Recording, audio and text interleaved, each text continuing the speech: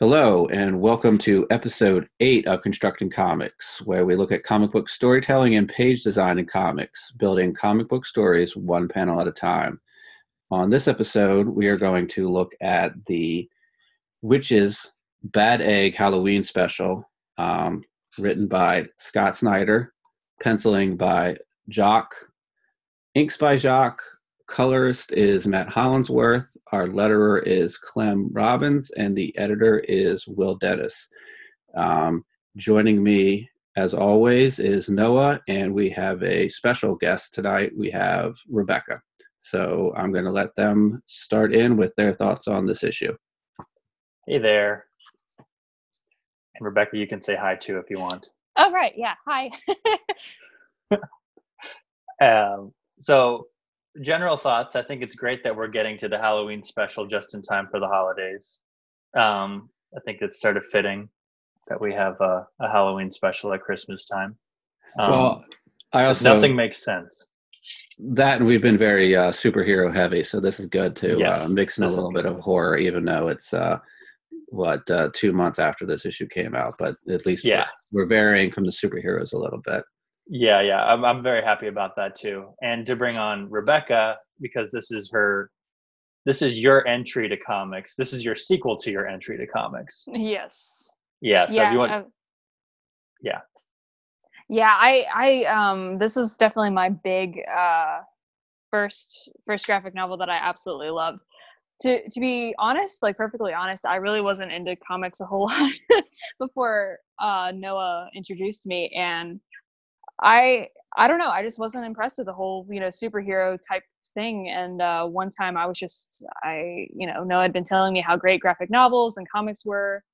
And I remember walking through Barnes & Noble and picking up Witches for the first time and being like, wow, this is a piece of art. Like I was just stunned by Jock's art. And I quickly got into the story and I was just completely blown away, and I've been hooked on comics ever since. And of course now I've come to love superheroes as well, but this was definitely my big introduction. Yeah. And do you have you have 3 trades of Witches, right? Of the first trade of Witches. I have 3 different ones. 3 different books, yeah. And 2 of them are signed by Scott Snyder, and one of them is personalized, which I'm very, very proud of. I kind of just go and stare at it all the time. I love it. Yeah. Yeah. What are your thoughts of this issue, the new one? I love it. I was a little bit hesitant to read it at first because I was kind of worried that it would be a letdown, especially since it's been so long after since the first one. I don't know. I wasn't sure what to expect, but then you said it was possibly even better than the first. So I finally was like, okay, I'll read it. And I really, really hope it's good. And I was just really blown away. And if anything, I wouldn't say it's better than the first one, but I would definitely say it's the same level. It's kept the same level of greatness that makes Witches amazing. I think it was scarier for me because I'm not a father, of course. So the first one, it's specifically from a father's perspective in the first one, but this one, because it's from a child's perspective, and just sort of that fear that basically your parents are trying to kill you. It's kind of a very elemental one, like you wonder at times, and it sort of plays on that anxiety and that fear that your parents are basically conspiring to have you eaten by a monster. I like that idea. It played on me, not because because your parents are they're there to take care of you, but they could also they could kill you too. So that's it's like every kid's opinion. biggest nightmare. Yeah, exactly. That your parents are going to try to feed you to a monster. Yeah. Or in Sebastian's case, basically just drain your childhood of any fun. Mm-hmm. Yeah. So it's a double-sided blade. That kind of thing, where it's like it cuts from Jackson's side of the story, where I really feel his terror, and I also feel Sebastian's terror as well.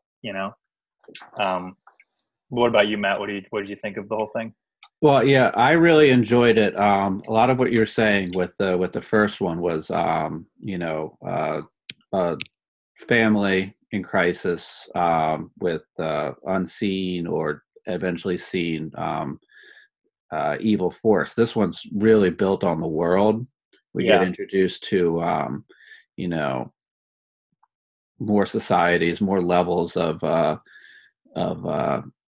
evil doing here. We have what are they called, the highest horn. Yeah. It seems like that's like a level of evilness in a society, and we have Sebastian and his mother, who seem to be moving from town to town, and taking care of evil where they need to. So I thought the expansion of the world was pretty good as well. So Yeah. Yeah, that's a good point, because I don't think you could have this story be as short and as tight as if you didn't have the first one, which built so mhm, much of this world where it set up how things work with like pledging children and or people like the last one, and then Mhm. you yeah, if you didn't have that to build off of, I don't think this would be as tight as it is as a horror story. I mean, it's only 80 pages yeah, compared to like the first book's like 120 or whatever. yeah, um it's yeah, so it's a pretty tight book, and I really love that for that reason. yeah. um It's divided into I think like 12 chapters, right? yeah, 12 chapters, 11 of which were printed in Image Plus, and then the last one was saved just for this printing. Okay. Yeah. I remember hearing that from the comic book shop guy in our area, who was so frustrated because he was like, "I've been buying Image Plus just for this, and it's like only to find out like I'd have to buy this anyways," that kind of Uh, thing, like to get the last story. So he wasn't too upset because he seemed to love the story very much, but yeah, that can be frustrating. But I was waiting for this though, because I knew they would combine it all into one eventually. yeah. So, you want to try to maybe like tackle this in like since it's in 12 parts, maybe like the first quarter up until about the halfway point, and third act and fourth act. We could go about it that way. Yeah, or like, yeah, let's talk about like the cold open, Yeah. sort of, with him walking to school, and sort of that's sort of how he figures out everything, like, why things are the way that they are with his mom. Yeah. What do you think of that, Rebecca? I really thought that was interesting, especially when he's talking about how everything is so Hmm. plain, and then of course you have the incident with the van where this guy tries to shove him into the van with uh, the witch, and then he's like, oh, his mom basically comes and just like saves his life and kicks butt, and he's like, wow, my mom is not as plain and drab as I thought she was. That's a pretty cool moment. It really kind of makes me want to know a little bit more about Clara. She's a really, really um cool character, and it was such a great way to start this off, I think. Yeah. It plays on a lot of those fears of one, kids and parents, going out and being nabbed by somebody. Yeah. Of course, we have the creepy guy in the van here, which seems like it's going to possibly play out in one scenario. And like you said, his mother shows up, and we see that, oh, there's a whole nother level to this right now than just a simple uh, child abduction story. Yeah, well, like it's the book sort of has this thing, and the first book has this too, where it's like fake outs, Hmm. that like lead to something more terrifying. And that it starts out that way, where this mysterious van pulls up, which is a fake out scare, because you think it's Hmm. going to be a stranger, weirdo creepo guy, and it's Hmm. like, oh no, it's his friend's dad, that kind of thing, and he's like, he seems like a pretty normal, nice guy, which is sort of the backbone of the story, that nothing, even like the people that you think are safe and nice, are the ones that are the most dangerous Hmm. in both the first one and in this one. But then like, yeah, then it's like, so there's like a fake out scare, leads up to that, and then hits you with the big scare with the witch in the back. Yeah. Yeah, and with that panel where the panel drives up on him as he's taking the shortcut, but Yeah. there's a page here where he's talking to the guy in the van, and that very last panel is where we sort of get that lighting effect that we get whenever the supernatural forces of the witches are around. So I think that's pretty cool. And then we go into, as we said, we go into a couple pages of action here, with Sebastian's mom stepping in and saving him. Yeah. So does anybody else have anything about that section of the comic that they want to cover before we kind of move into to the second part of the story? I have one thing to add. Like, yeah, the lighting effect, which is that like splatter, Mm-hmm. right?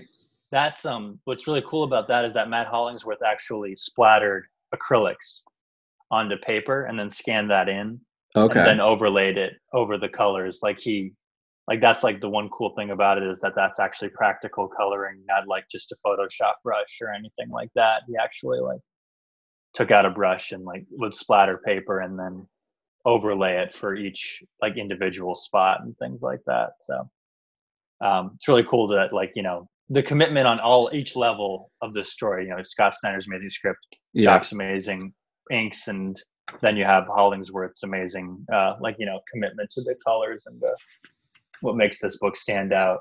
Just like all across the board. Yeah. Yeah, and so then we get after the altercation with the van and the thing in the van, we get some everyday uh, kids in school dealing with a teacher who wants them to make a family tree, which could be problematic for both kids if they were able to answer that honestly. So I think it was a cool thing to have them working on a family tree. Yeah. Um, yeah, like that sort of sets up. In retrospect, it's interesting because uh, Sebastian knows where he comes from, and that Hmm. doesn't make life easier for him. And Jackson doesn't know where he comes from, and that definitely doesn't make life easier for him either. Like it's basically just the synopsis of the book that it's sucks to be a kid in this world, that kind of thing. Like no matter what. What did you think about that, Rebecca?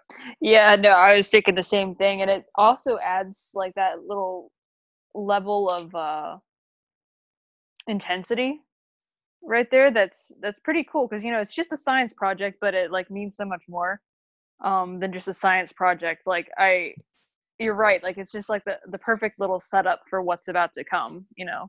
With the two of their families.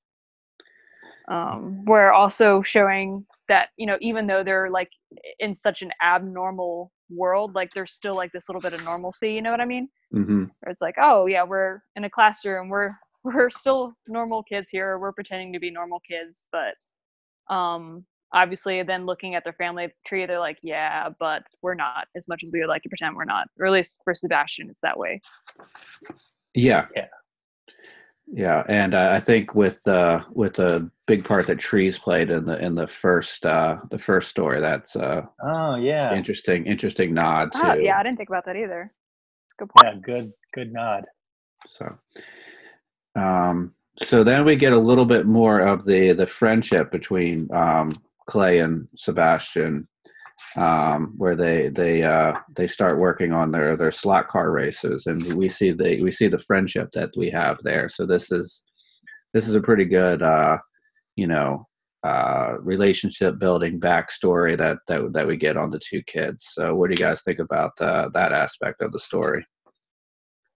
Yeah, this is that's the part that Rebecca and I both sort of talked about that I'm not a big fan of the dialogue between them in that Yeah. time.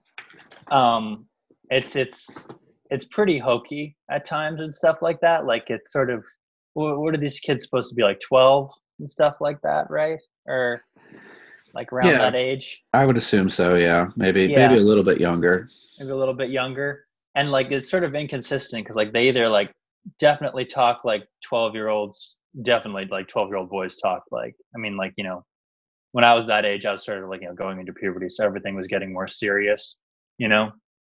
And so they're like, swearing out the wazoo and stuff like that because they can, and the Hmm. parents aren't around and stuff. And it's yes, like that's pretty realistic. But then there are other parts too where it's sort of like, I don't know, there can be some hokiness to the dialogue. The parts that I like the most are when the emotions are real, where they're both boys and they sort of don't know what to do with their emotions, like later on in the story. But I mean, Hmm. at the beginning, you definitely get that, like, they're best friends deal going on. They're both like boys, and and maybe the awkwardness of the dialogue is also maybe not a fault as much as it is on purpose, because they're both sort of awkward and don't know how to talk to people, with because that's sort of what makes them fit together so well, is that Jackson sort of is awkward, and so is Sebastian as well. But that's just maybe how I'm reading into it. What about you, Becca? No, I kind of agree with you. Where I think the awkwardness, it is hokey, but at the same time, yeah, coming from the two boys' perspectives, it kind of does make sense because especially Sebastian, like he's been kind of forced to grow up early, and just having the adventures with his mom and being trained to fight these people. And obviously he's fighting being friends with Jackson, and he talks about that. So he's never really had a friend in his life, so it probably is going to be kind of a weird dialogue, but weird mix between hokey and um serious. So it's definitely interesting, but yeah, it is kind of like a love hate thing for me too. Yeah, well, they definitely are both keeping secrets from each other. So, I Yeah. mean, maybe a little bit of that bad dialogue is thinking about what they want to say before they say it, and trying to tread carefully to not reveal too much. For me, one of the big moments of this is uh, as they leave the slot car track. Sebastian walks up the steps and he looks down, and on that last panel, we get a balloon that says, um, "The fact that I was going to have to kill Jackson's whole family soon." That was sort of like a moment where I had to stop, and I actually read that balloon, or that's not a balloon. There's a caption box, but I read that twice, going, "Oh man, Yeah. what's going on now?" So that was one of the big storytelling moments for me in this issue. Yeah, and that's just good writing right there, because that's the end of a section, isn't it? Um, like a gap. That's sort of like Mm, where they leave you off for the next no, chapter. actually, I'm looking at it right now, and it's just a page turn. Oh, it's That just a isn't. page turn. Yeah, that's Yeah, it, but it's a really good page turn. Oh yeah, it's an awesome page turn. That's how you should write a page turn. Yeah. Yeah. So yeah. it's yeah, leave Again, leave off your page on that line. That's pretty great. Especially like, yeah, like, also that, like, that either Sebastian's gonna do it, and if he can't do it, his mom's definitely gonna do it. yeah. You know, um, yeah, that is a great line of dialogue.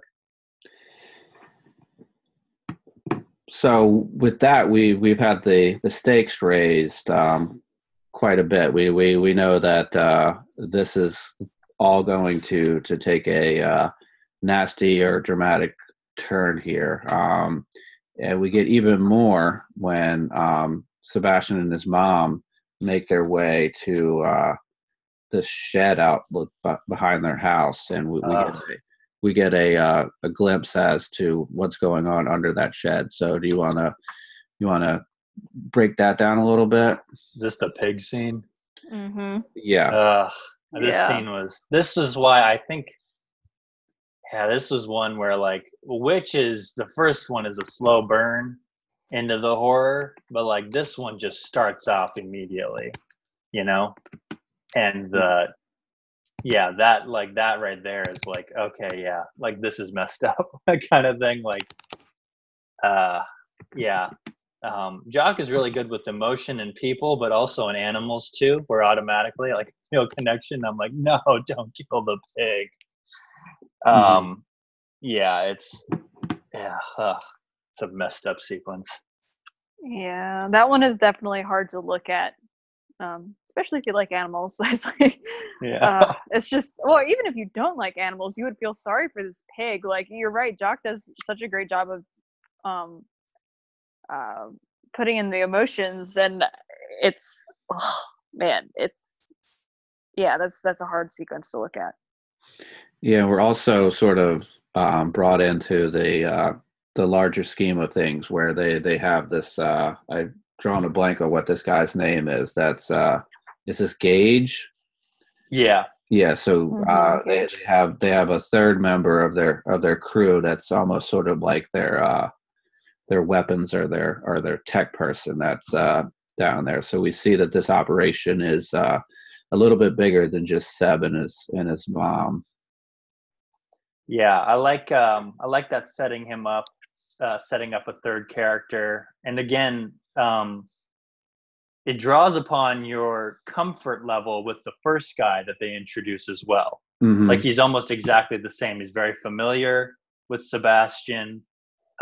He's very, so, like, in these books, those are the people to worry about the most, so you start growing a suspicion right there just by how he acts. Like, he's almost acting too nice and too safe to be around.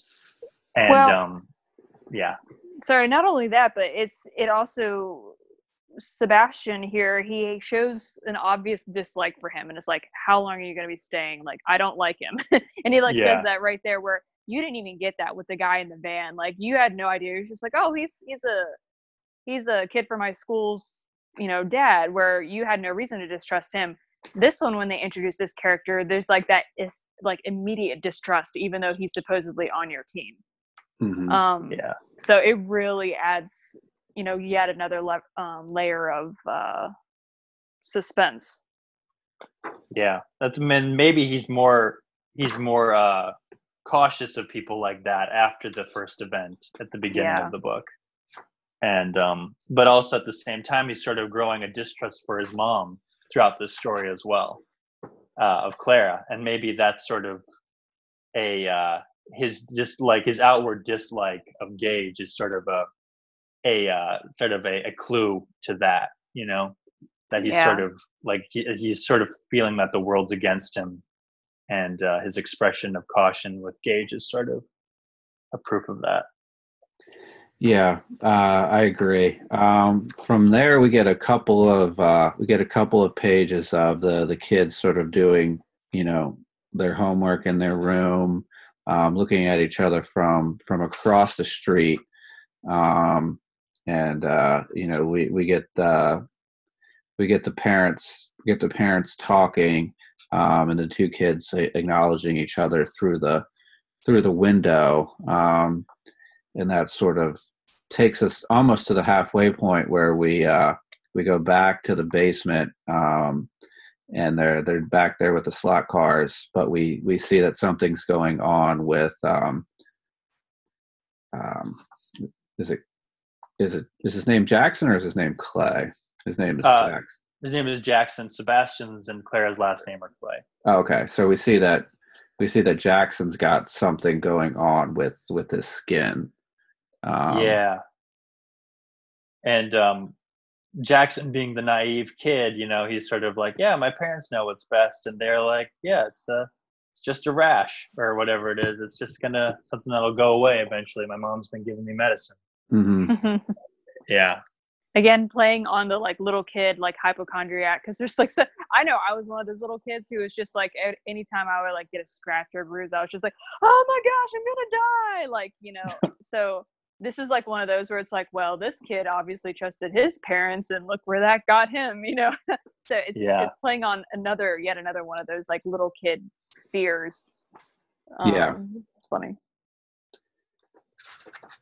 Definitely, and it gives us a little bit of insight into the parents and what they really care about, which we will see later. From there, we have a pretty intense confrontation at the dinner table when Seb's invited to stay over for dinner. So, Noah, I know this was one of your favorite parts of it. Do you want to go into what you liked about this My favorite part actually was the page before the dinner spot, where it's going up the stairs, and you have that first panel.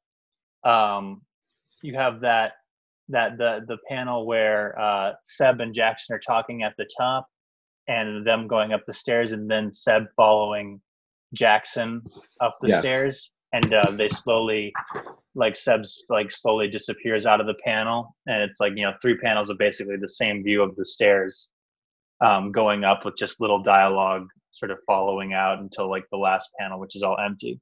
Yeah, and that works great on a couple levels. One, it's because it's the last page in this chapter, so if you're reading this month by month, that's a great cliffhanger, going up the stairs to basically confront this evil, and not knowing what's at the top of the stairs. I mean, at the page before, you get that that Jackson's parents are up there, but you don't know what kind of threat they pose at this moment.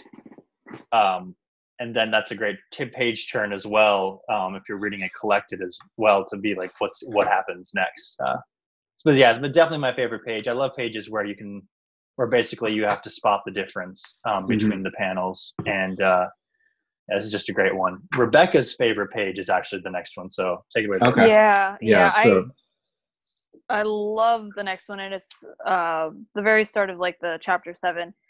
And everyone's around the dinner table, and I love how it's obvious everyone's trying to paint this everything's perfect type picture. We're the Brady Bunch, or it's it's supposed to be all be perfect, but then you have like this inner dialogue of Sebastian, and he's seeing all these things that to everyone else that haven't been trained, they would see it as harmless, or, oh, this family's being friendly, or they're being nice. But he's like, yeah, no, like everything his mom has taught him up until this point is starting to kick in, and he's like, oh wow, okay, she looks like she's being friendly, but actually her hand being in this position is putting her closest to the knife. Or both of them like have these certain postures that to just kind of glance at look okay, but he knows better. And I love this one particular page because it really marks the switch in Sebastian. Because before this, he's been going along with what his mom has said, and it's like, okay, if I have to, I know Jackson and his family has to die, and blah blah blah, and he's going along with it. But this page is where you start to see the change in him, where he's like, oh, this is my fight now. This is where I have to do something. These guys are evil, and they need to go down. And I love these whole couple of pages here, where especially where he's studying their eyes, and he's trying to figure out what is wrong with their eyes. It's just brilliant. It's a really, really super tense, amazing bit of storytelling here. So yeah, I enjoyed it. It was sort of the kid who's being on his best manners because he's over at another kid's family dinner, but at the same time he's he's doing like reconnaissance for the the underlying mission. So the interplay of him being polite and seeing his thoughts was very good. Yeah, it's brilliant. It's good tension building too, because you have a lot of good close-ups and wide shots just in that page alone. Like how many panels are on that page? A lot of panels, but like they're all really good. Count how many panels are there. There's 1, 2, 3, 4, 5, 6, 7 panels. A lot of panels, but a lot of story, a lot of tension being built with that. And I love that first panel where it really sets up the table and everybody's position at the table. Yeah, it's just a good sequence. So now that you brought that up, it's kind of interesting the way they have them set at the table, where Jackson is by himself, sort of across from the table from his parents. His parents are very close to each other, sitting next to each other, and he's across, sort of like not fully part of the family, which we'll see a little bit later. So Seb chooses not to have any of the food that he's offered, but he does take a drink of water, which that doesn't turn out well for him. So what do you think about these 2-3 pages we have of him leaving the dinner? That was a real worrisome time for me because I was like, oh no, he's dead. You know, um, I know this is sort of a prequel book, and Sebastian isn't in the main book. So I was thinking, I was like, oh, is this the end? You know, I was really concerned at that point because I'd grown close to this character, and I was like, either he's going to have to now fight his mom and these people, you know, if they've like pledged him somehow, you know, Hmm. or he's just dead, you know. Um, yeah, it was just really stressful during this time where you find out that basically he's been poisoned by these people. Yeah, Rebecca, what are your thoughts here? Yeah, I kind of disagree with Noah here. I didn't really think that he was going to die. It's really cool because if you read like the introduction, like at the very beginning, Scott Snyder talks about like how he's going to be continuing his story in the next arc, and Sebastian will be fighting along with Sailor, which made me really excited reading this because I'm like, okay, he's pretty cool, and yeah, it'll be really interesting to see what him and Sailor do teamed up. But this particular bit here, yeah, I was kind of worried as to what was going to happen too, and I kind of thought maybe this would be the point where maybe his mom turned on him, because I think most people who have read the first one are probably thinking like, oh yeah, I bet his mom's going to turn on him because, well, that's what happened in the first one. So there's kind of a bit of a pattern. But yeah, it was really good. It was good.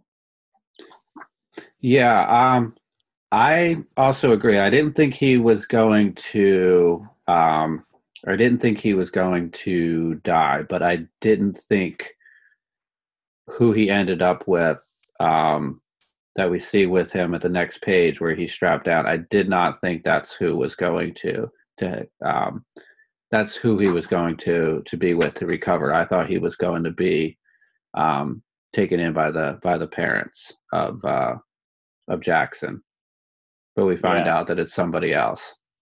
I think that's why it's important that that lineup that we talked about on Rebecca's favorite page, where he's almost at a position where he can view them. Hmm. So I think that, you know, them allowing him to be there sort of means that they don't fully suspect him as of yet as being anything but a normal kid. And them giving him the water is sort of a test, of course. But maybe even after that they poisoned him, they don't know for sure if he's if he's actually someone who's pledgeable, I guess, at that point. So I think it was a relief for me when I found out that he was back in his own basement. Yes, and his mom has got some interesting ways of making sure that he's okay, from his experience with the parents across the street. So um, we have a couple of pages of the mom giving him giving him some tests. What do you think about this section here? Yeah, that's like that's another fear of, of being a child. So you have, again, it's really cool. Like Jackson and Seb, they have parallel stories, you know, where like, you know, one of them gets sick or gets hurt, and then the parents try to remedy that fact. But like Clara is sort of really rough and like, you know, very disciplined about it, whereas and like, you know, what she's doing is good for him, but it seems like torture Hmm.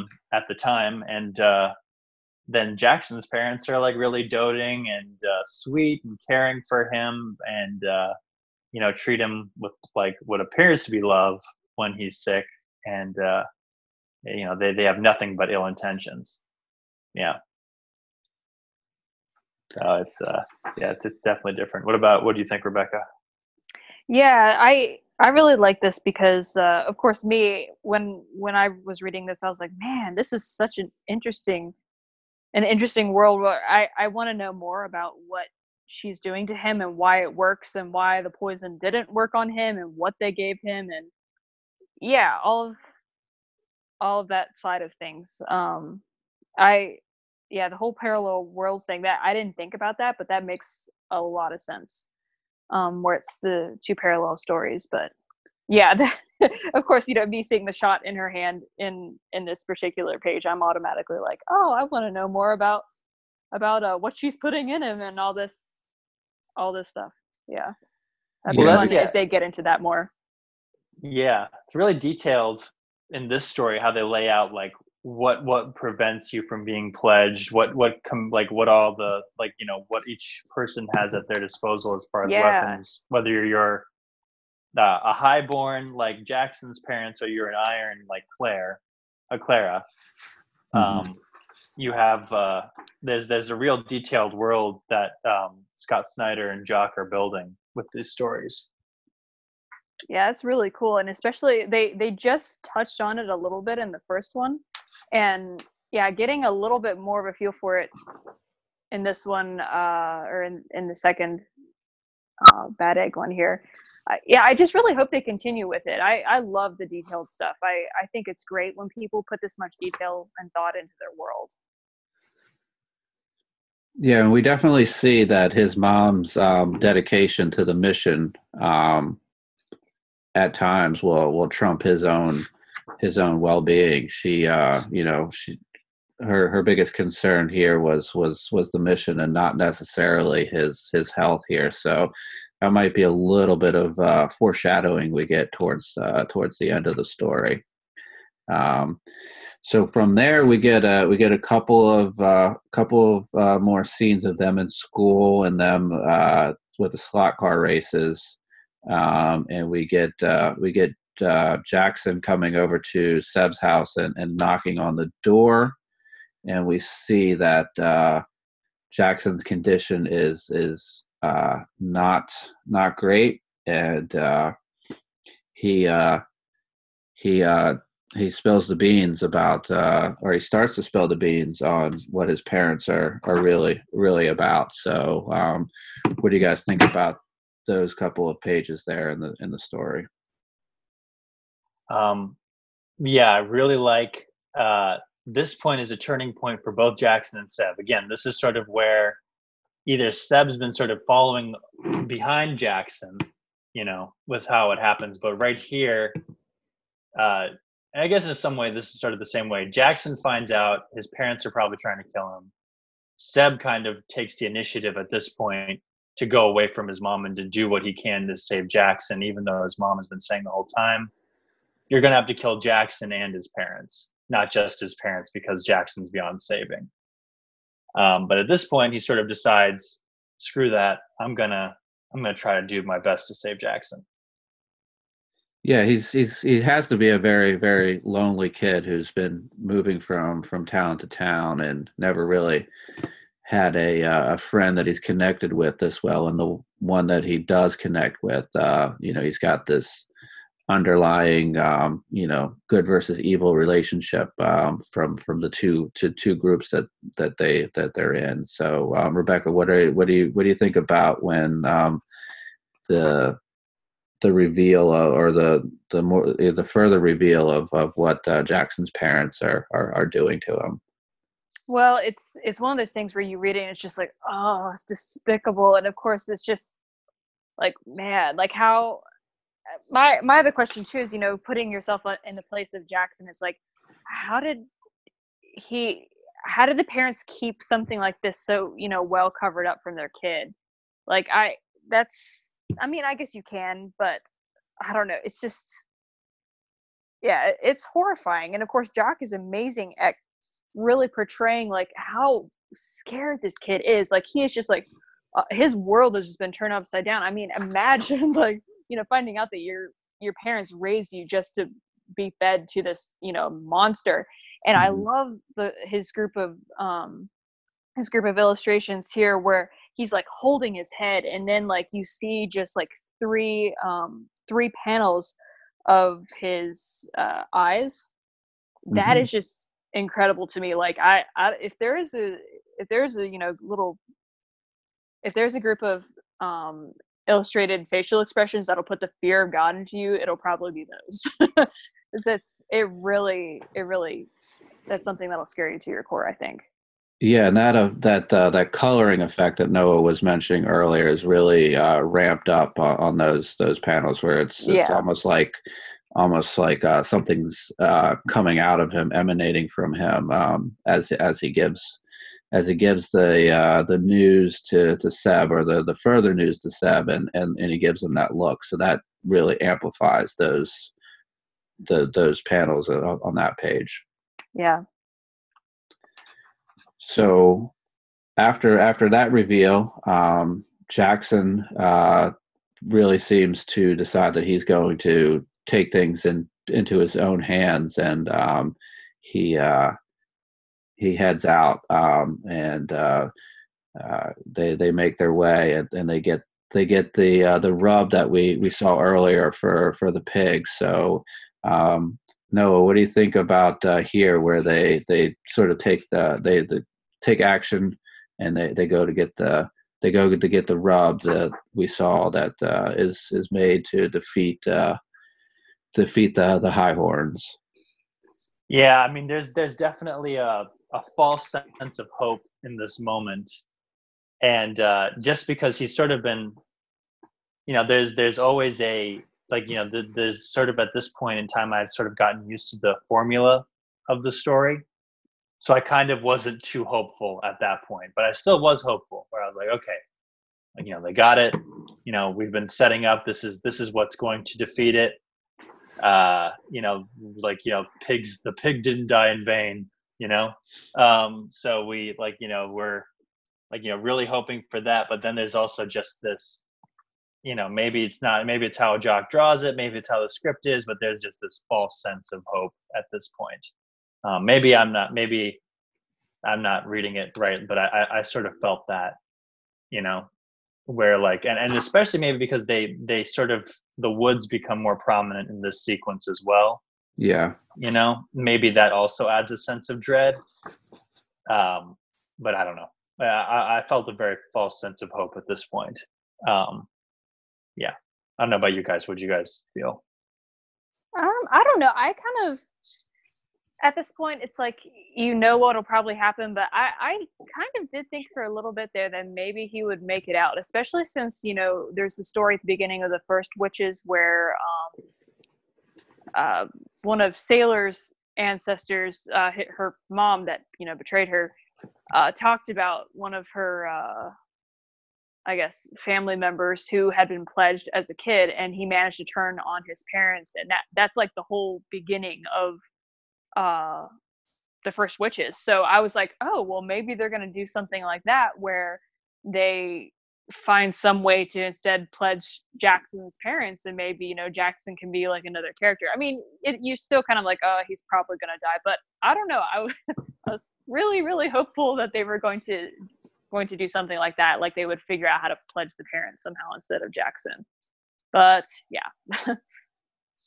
That makes sense, because that was the solution at the end of the first book. Yeah. That was Sailor's. Well, that was I can't remember the main character's name, and Sailor's dad in the first book. That's his solution in the end, is to pledge himself and his wife in the end, so that Sailor can get away. Yeah. So that makes sense.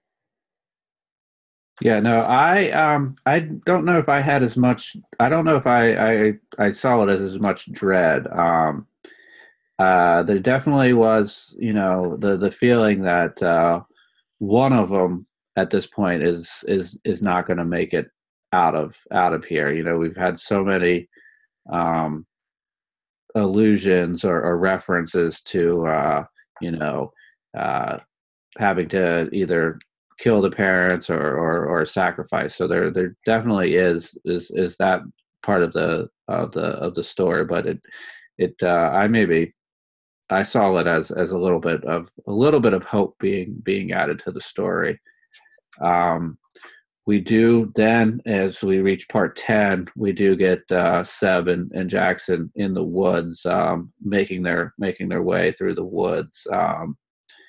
we do get a lot of the coloring effect that we've mentioned before, which I think makes us feel like the woods might have a little bit of mystical or something going on with them. So what do you think here in section 10 as we make our way through the woods?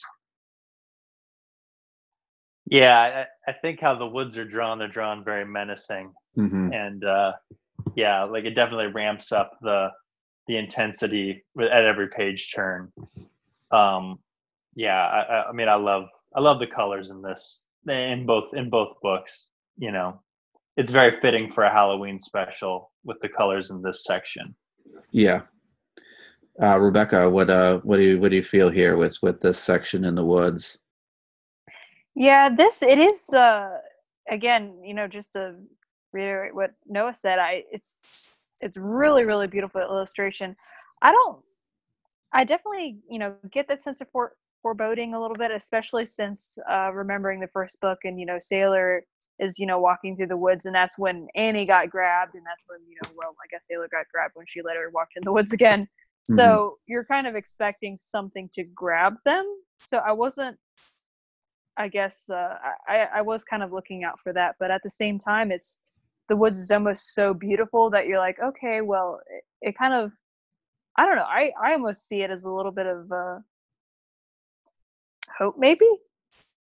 There's a grim beauty to it all. Yeah, a grim beauty is a good way to describe it, where it's just like it's foreboding, but somehow it's, I don't know, kind of, there's a weird piece about it. It's almost like the calm before the storm. Yeah. It reminds me of that scene in The Witch, the movie The Witch, where the little boy goes up to the cabin and like the beautiful woman comes out, and like she's really gorgeous, and like you at this point you should think like, oh, everything's going to be okay, but there's still this sense of like, oh, this isn't going to end well, this scene and that scene also reminded me a lot of that.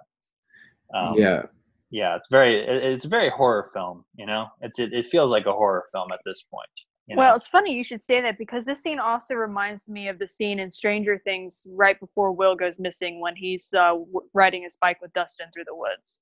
Yeah, it is very much so like that. That's kind of what it reminds me of. Yeah.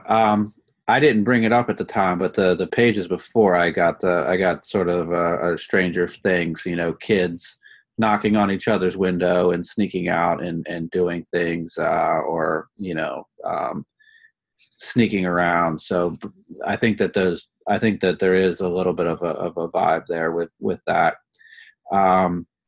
As they go through the woods, Jackson recognizes some of the woods and takes off and is running, and that is where we come to a couple of pages in the reveal of the pit. So what do you think about this section of the comic?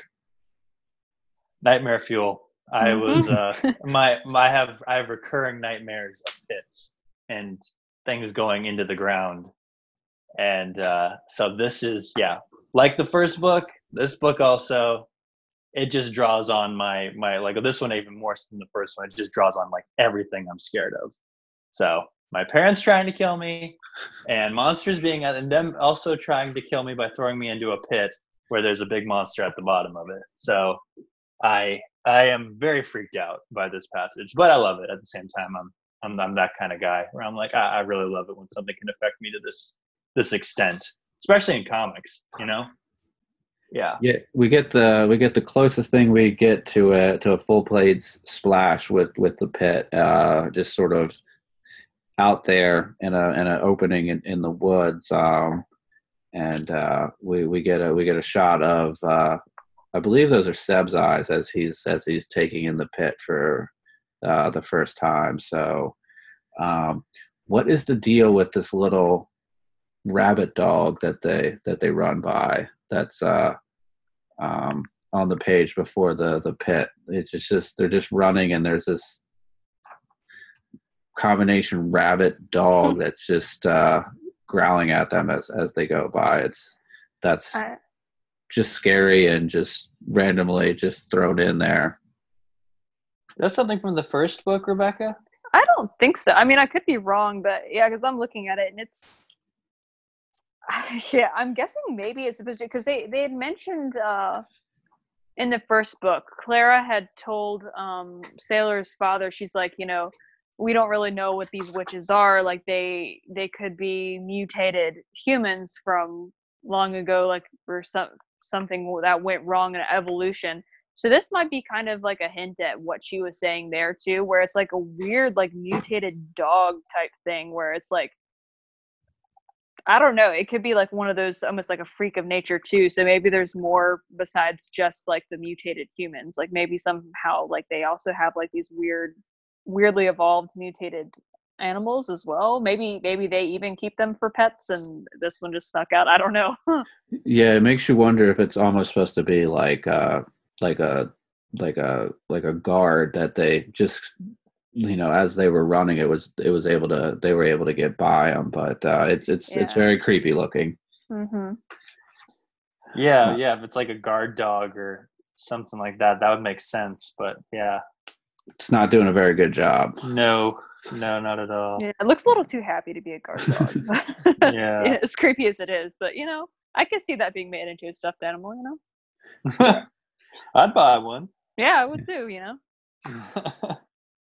So now that we've seen the pit, we get the two kids at the top of the pit, sort of talking through what they're gonna do, and the rub is handed off to Jackson as he gets close to the edge of the pit, and uh, he starts to yell at the creature in the pit, and then we see something hit him, and he falls into the pit. We see that the parents are there, and um, actually, I take that back. I guess both Jackson and Seb were hit with something.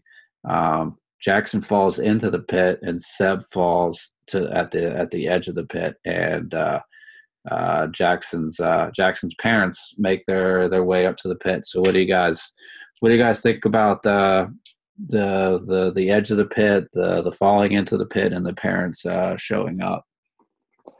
Yeah, it's just that cocky moment where you're like, just shut Mhm. up, don't quit while you're ahead, kind of thing. Yeah.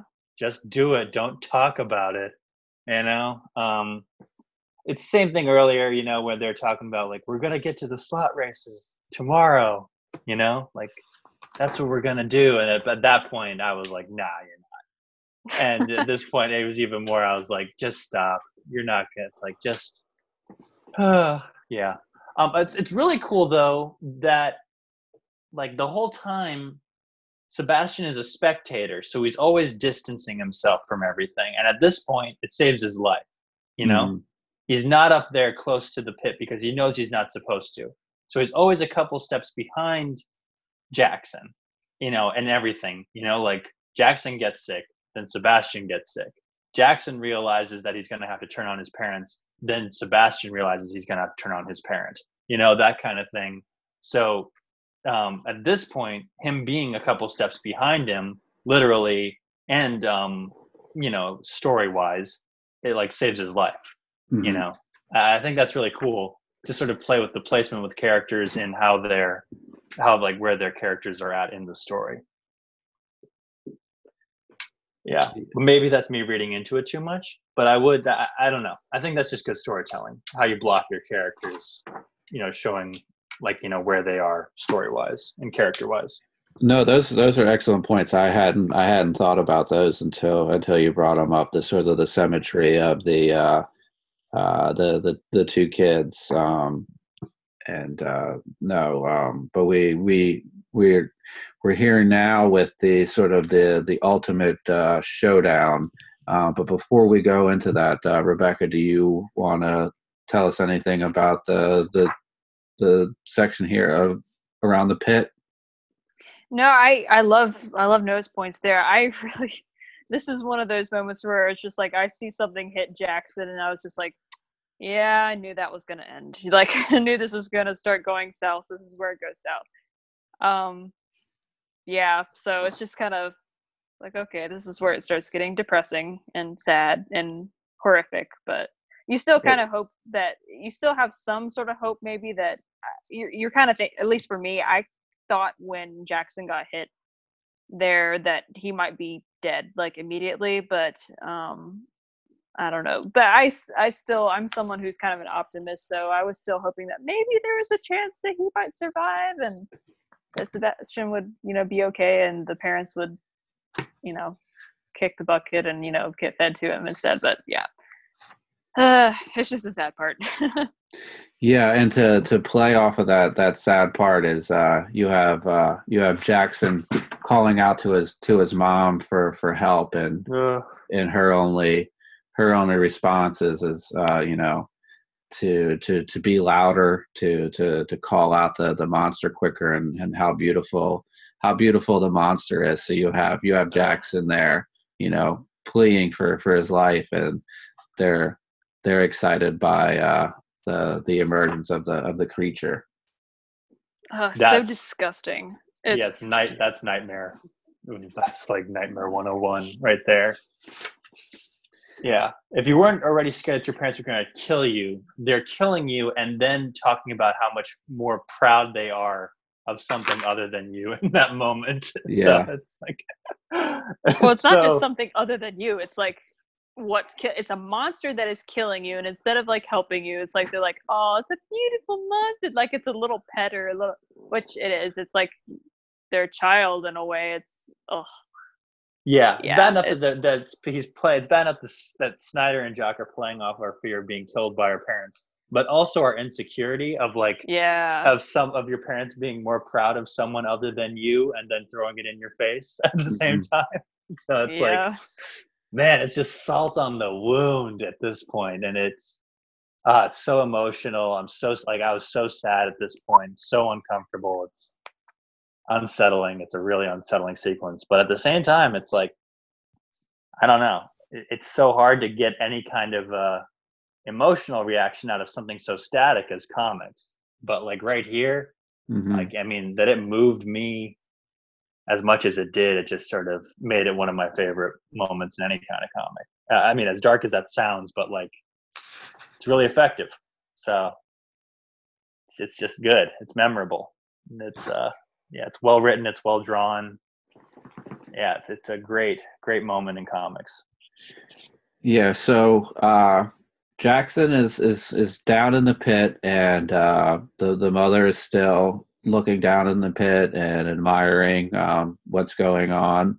The father and Seb have a little bit of a verbal altercation, and the two parents are standing there romantically, arm in arm, looking down in the pit, telling each other how much they love each other. And Jackson is down there screaming, but we see that Seb has seen the rub and is making his way to the rub. I know that we've talked about this edge of the pit and the parents, but do you guys have anything you want to add before we move to the last couple of pages here? I don't have really anything to say about that other than they're just begging for it at this point. You're begging for it as a reader. You're like, okay, now these monsters deserve to die. Mm-hmm. Yeah. So Seb does grab the rub, and he throws it on the father first, and we see the father sort of disintegrating as we saw with the pig earlier. So satisfying. Yeah. The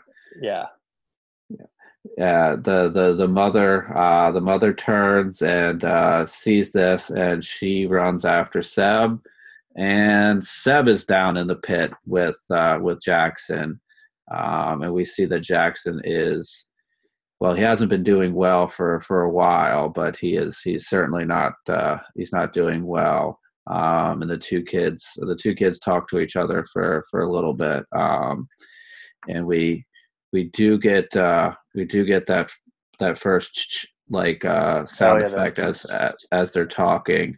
Rebecca, what do you think about the the father getting the rub and then Seb falling into the pit with the mom here? No, I totally agree with Noah. That is extremely satisfying to see see the dad get the rub thrown in his face, and because it's just like, yeah, you deserve everything you're getting, man. And if anything, when a mom dies, like when they fall into the pit, I'm guessing it's just like a neck crack. She just broke her neck on the way down. I remember feeling when I read that for the first time, I was like, man, she deserved worse. That was too easy of a way for her to die. Like, she needed to be eaten by the monster, but I mean, that's just me. Or the rub at the very least. Yeah, I know, because I'm like, the broken neck is too quick. Yeah, she deserved to suffer. I mean, especially for everything, because then you see Jackson right there, like right after that, and he's obviously suffering, and he's like totally like chewed up, and it's just it's so sad.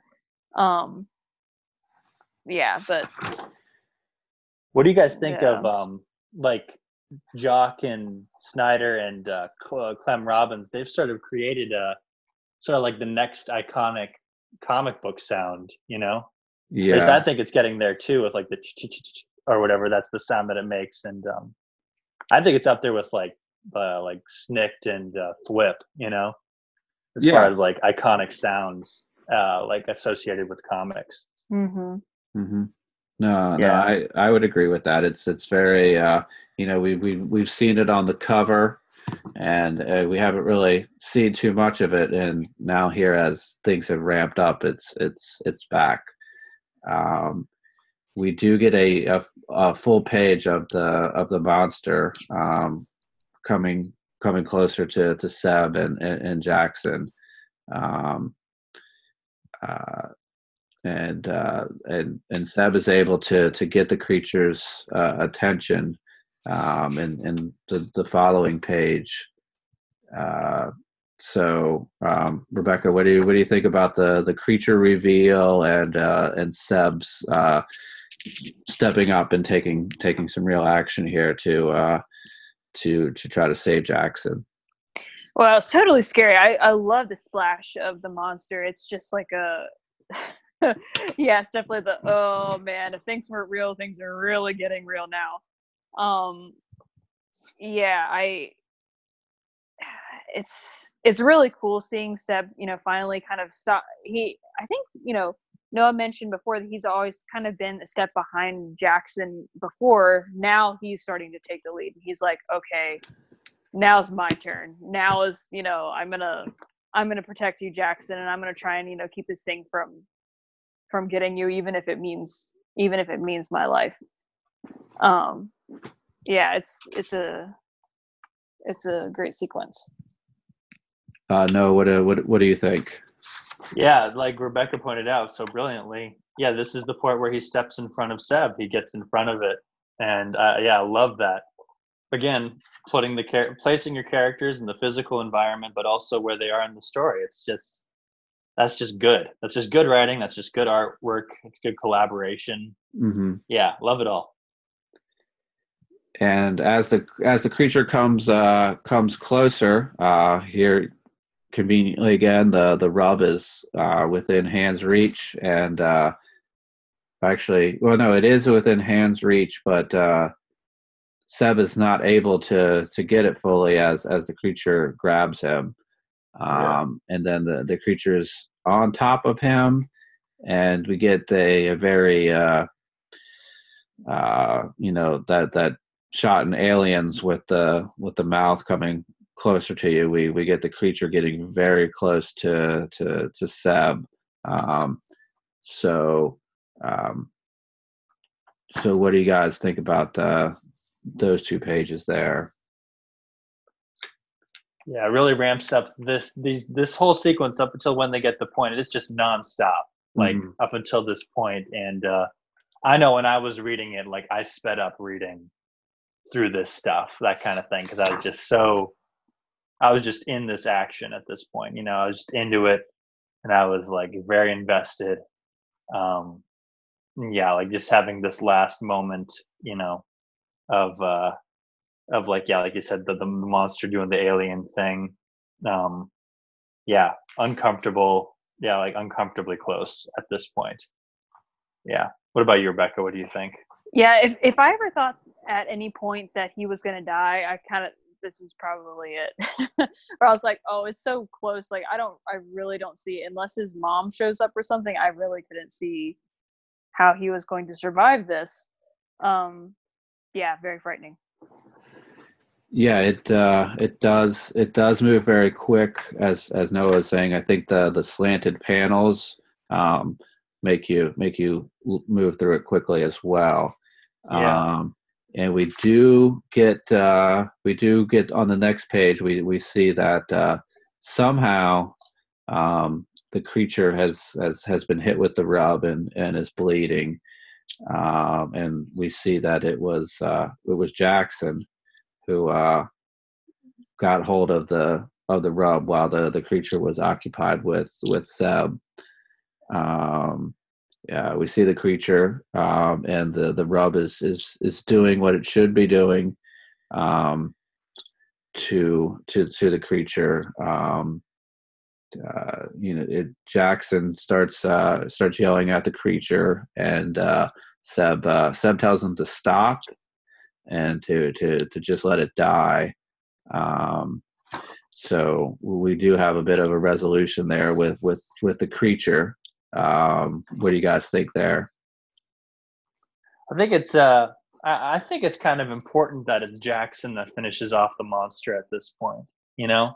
Because Seb's already shown his initiative. He killed Jackson's father and was secondarily responsible for Jackson's mom's death. But, you know, just to show that Jackson's not as helpless as he has been this whole time, you know? He's just been a victim up until this point. And you know, this story is sort of like we compared it to Stranger Things. The kids can do what they the kids can be responsible and heroes as much as the adults can be at this point. They can take care of themselves as much as them. And even though like Jackson's on the brink of death, he's still able to get in that final blow that ends the whole thing. Um, yeah, I think it's really important and it's really poetic. It's a good poetic justice, and it also makes Jackson into not just a victim of the story. You know, he's a key player and important to finishing it off in the end. And I think it also plays against sort of what he's been the whole time. So even Sebastian's view of him has been as a victim this whole time, and at this moment, he plays against that and rises above his victim status. Yeah, I think it's fitting that he's the one the doing the monster, since the monster's sort of been that looming threat to him for all Yeah. this time. So for him to be the one to finally put it down, I think that was a good storytelling decision there. What do you think, Rebecca? One of the things that I find really interesting about this is, again, I think they're playing, well, no doubt, they're also playing on another little kid fear. Well, even, now, Noah touched on it before when he was talking about, I guess, the fear that your parents love something more and are proud of something more than you. But even here, like when he's like stabbing this thing to death, he says, "Go on, baby sister." And he calls the monster baby sister. And I Wow. think that's so interesting because it's like, oh, it's like a sibling rivalry almost, like how when, you're like, obviously the one child is your, parent's favorite. And, like that kid, is just, that obviously isn't the favorite. It's just like, oh my gosh, like I just want to, do something to it. And Very I don't know. cathartic moment. Yeah, Yeah. I just find it really interesting that he calls the monster baby sister. Yeah. So yeah, and it is interesting too how Sebastian responds with, let it just die. Like I wonder if I think in this moment Sebastian kind of sees the monster as the pig, and it's like Oh. we need to let it just die. Like it's, it didn't. Maybe he feels kind of like some sort of sympathy for it, which is also interesting. Yeah, those are two very good points with the pig, and um, Sebastian, whose whole role has been to stop this family. He's the one that uh, injects a little bit of sympathy for it at the end. Yeah. So after that takes place, we do get the two kids at the bottom of the pit sharing a few last words until unfortunately we lose Jackson. And Seb makes his way out of the pit to encounter somebody in the woods, and that somebody in the woods is his mom. So we say goodbye to Jackson, but now we're confronted with somebody new in the story. So what do you guys think about the kids having a moment to say goodbye, and what Sebastian finds when he gets out of the pit? Rebecca has more to say about this than I do, so take it away, babe. Well, this was actually, especially with Jackson's death here, this is probably my least favorite part of the whole book. This is, my only complaint. And I actually don't really like the dialogue here. It's like, Jackson is dying and he's bleeding out and he just fought a monster and he just got betrayed by his parents, and everything is like done for him. And what does he decide to talk about? The cars that they were racing. And I don't know, it just seems really weird where he's just like insisting on talking about the cars. Like, listen, let it out. He's trying to find, he's talking about, tomorrow the race, you're too safe on the turns. And when I see this, I think of like the old Western movies where, you have like the generic person in the old Western, or Roy Rogers that's dying and he's like, don't forget I don't know, they say something really stupid. I just feel like this could have been so much better. It's like that, okay, the cars were really the last thing on his mind at this point. But yeah, so that's my only complaint. But it's I don't know, it doesn't take away from it, at the end of it. It could I just don't really care for it that much. I think it could have been done a little bit better. Yeah, I would have to agree with you a little bit there. I mean, these two kids, with everything they've been through, they've established a really special friendship. And for the last two things the last thing for them to talk about is using sort of the slot cars as an analogy for their friendship. It would have been a lot better if they just would have spoke of their friendship and how much they meant to each other, and how they faced all of this stuff together. That I think that might have been a better decision to make there. Yeah. Even if he had just, Jackson had something like, "Hey, thank you for believing me," or something as simple as that, because at this point, if you think about it, Jackson still doesn't. Well, I don't know. Maybe he does know that. I mean, he obviously knows that Sebastian believes him, but I'm not sure if he knows exactly Sebastian's involvement. And he obviously knows nothing of this whole world besides the fact that he just got fed to a monster, and that his parents betrayed him. So it would have made sense to me if he had just been like, "Hey, man, thanks for believing me, and thanks for fighting." I don't know, something like that, or I love you, man. Something, because he had talked earlier like, "Hey, I'm going to be there for you," and he had said those really, really emotional, really nice words to Sebastian before, so it would have made sense for his character to say that as he was dying, I think. Yeah.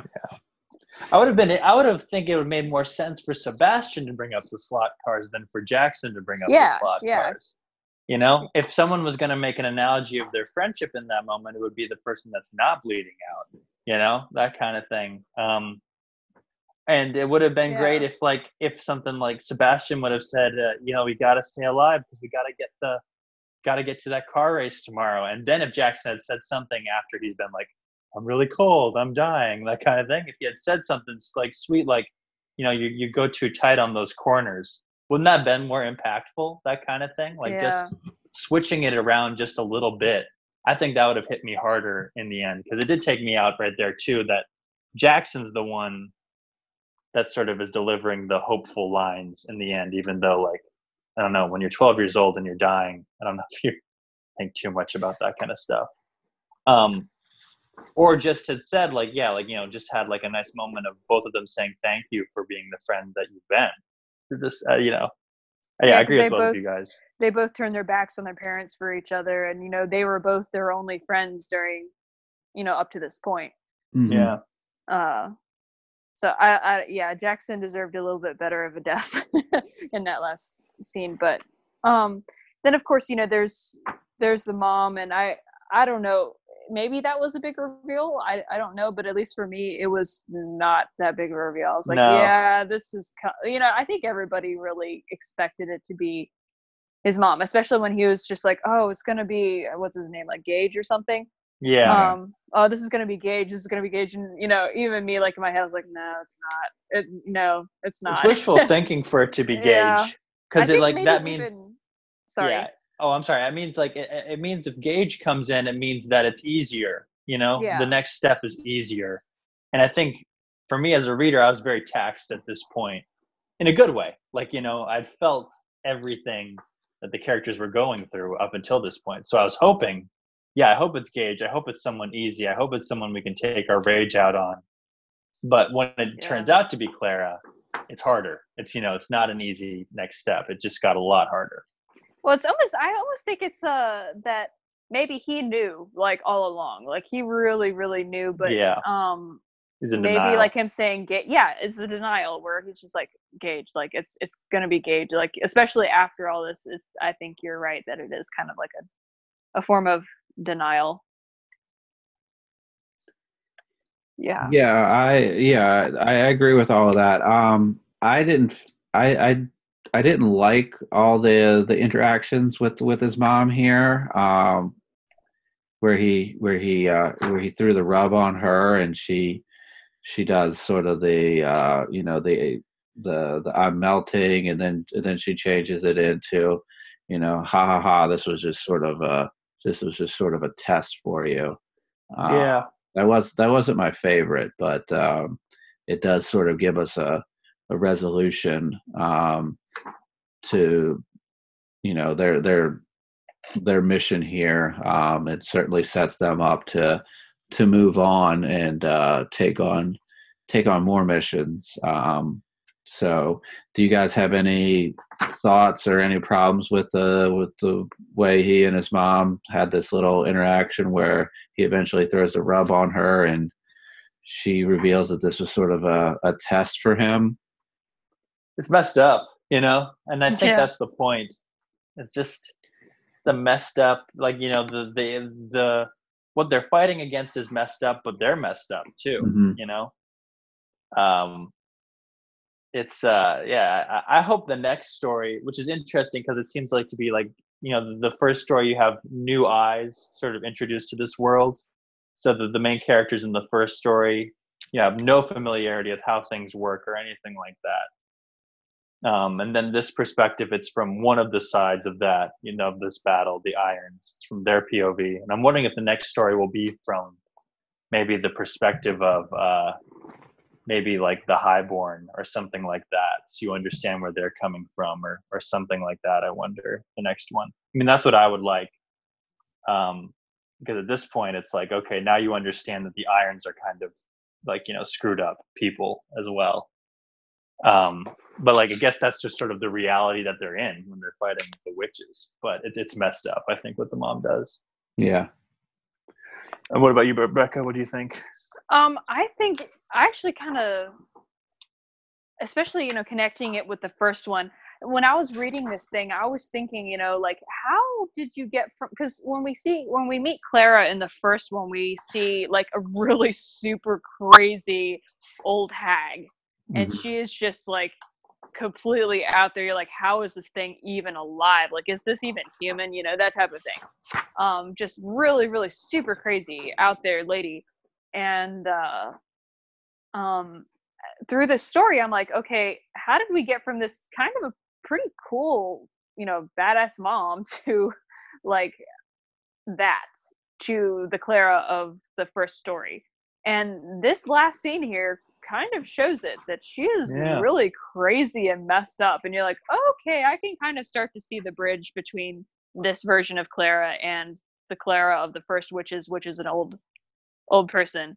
And it also makes it really interesting to see how they're going to bring in Sebastian for the next arc, because, you know, he did say that, you know, Sebastian and Sailor would be teaming up. But of course, since, you know, Clara in the first story is an old ancient hag lady, I'm guessing Sebastian is probably going to be middle-aged. Yeah, that makes sense. When he teams up with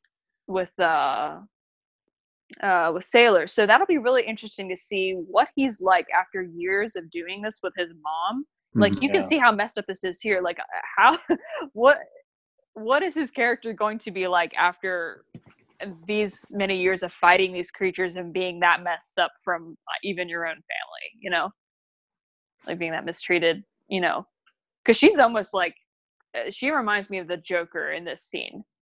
Yeah. With how crazy and, you know, like really, trippy she is. And it'll be interesting to see in the coming stories how his character develops. I agree. No, those are all very, very good points. And with that takes us to the last page where we finish up with the slot car race, which is sort of ties a story up, because we did learn that Clara was making preparations for them to leave town, but she lets him stay and sort of finish out the race, and sort of almost in a way, you know, do it for Jackson. So that's our last page, and that's where the story ends. So I enjoyed this. It was a very good story, but I'm gonna let you guys give your final thoughts as we finish up here. Yeah, I loved it. I really think it's probably one of the best comics I've read all year. Definitely in my top 5. Yeah, I think it's one of the best. Yeah, same for me. Like, I like the ending. It's like a really good, you know, closure, because it's, you know, the closure with, you know, Jackson and, you know, with the race cars. But then I also love how he, you know, the last line is standard issue, which is tracing right again back to the beginning where he was talking about his dad's phrase, standard issue. Mm-hmm. Yeah. So yeah, and it definitely leaves you wanting more. And I really, I don't know if they'll ever do it, but I really hope they give a, you know, some sort of a backstory to maybe Clara when she's younger. Because she talks about in the first one how, like, her, you know, her parents pledged her and her legs were chopped off, which is interesting because they never show her legs in this, and if they do, she's wearing pants. So but in the first Witches, you know, she has fake legs, or what am I thinking of, the word Prosthetics. Prosthetic. Thank you. Yeah, prosthetic legs. And that's interesting that they didn't show that in here.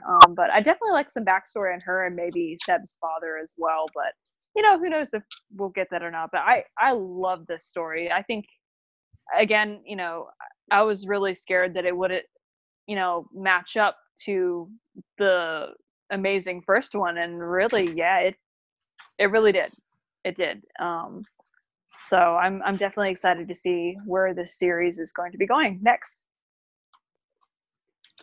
Yeah, I think we have a lot that we could explore, either forward or backwards. I think you brought up some good possible ways for the story to go. Noah, do you want to give your final thoughts before we finish up? Yeah, it's just a good issue. Looking forward to what comes next. It's a great world. Okay. And it scares me. It really scares me. So I'm like, yeah, I love it, but it's the kind of scared I like to be, where it really affects. So. All right. So I think that's going to do it for us. Again, we went through the Witches Bad Egg Halloween special. I'd like to thank everybody, and thanks to Rebecca for joining us on this episode. And thank you all, and we'll be back soon.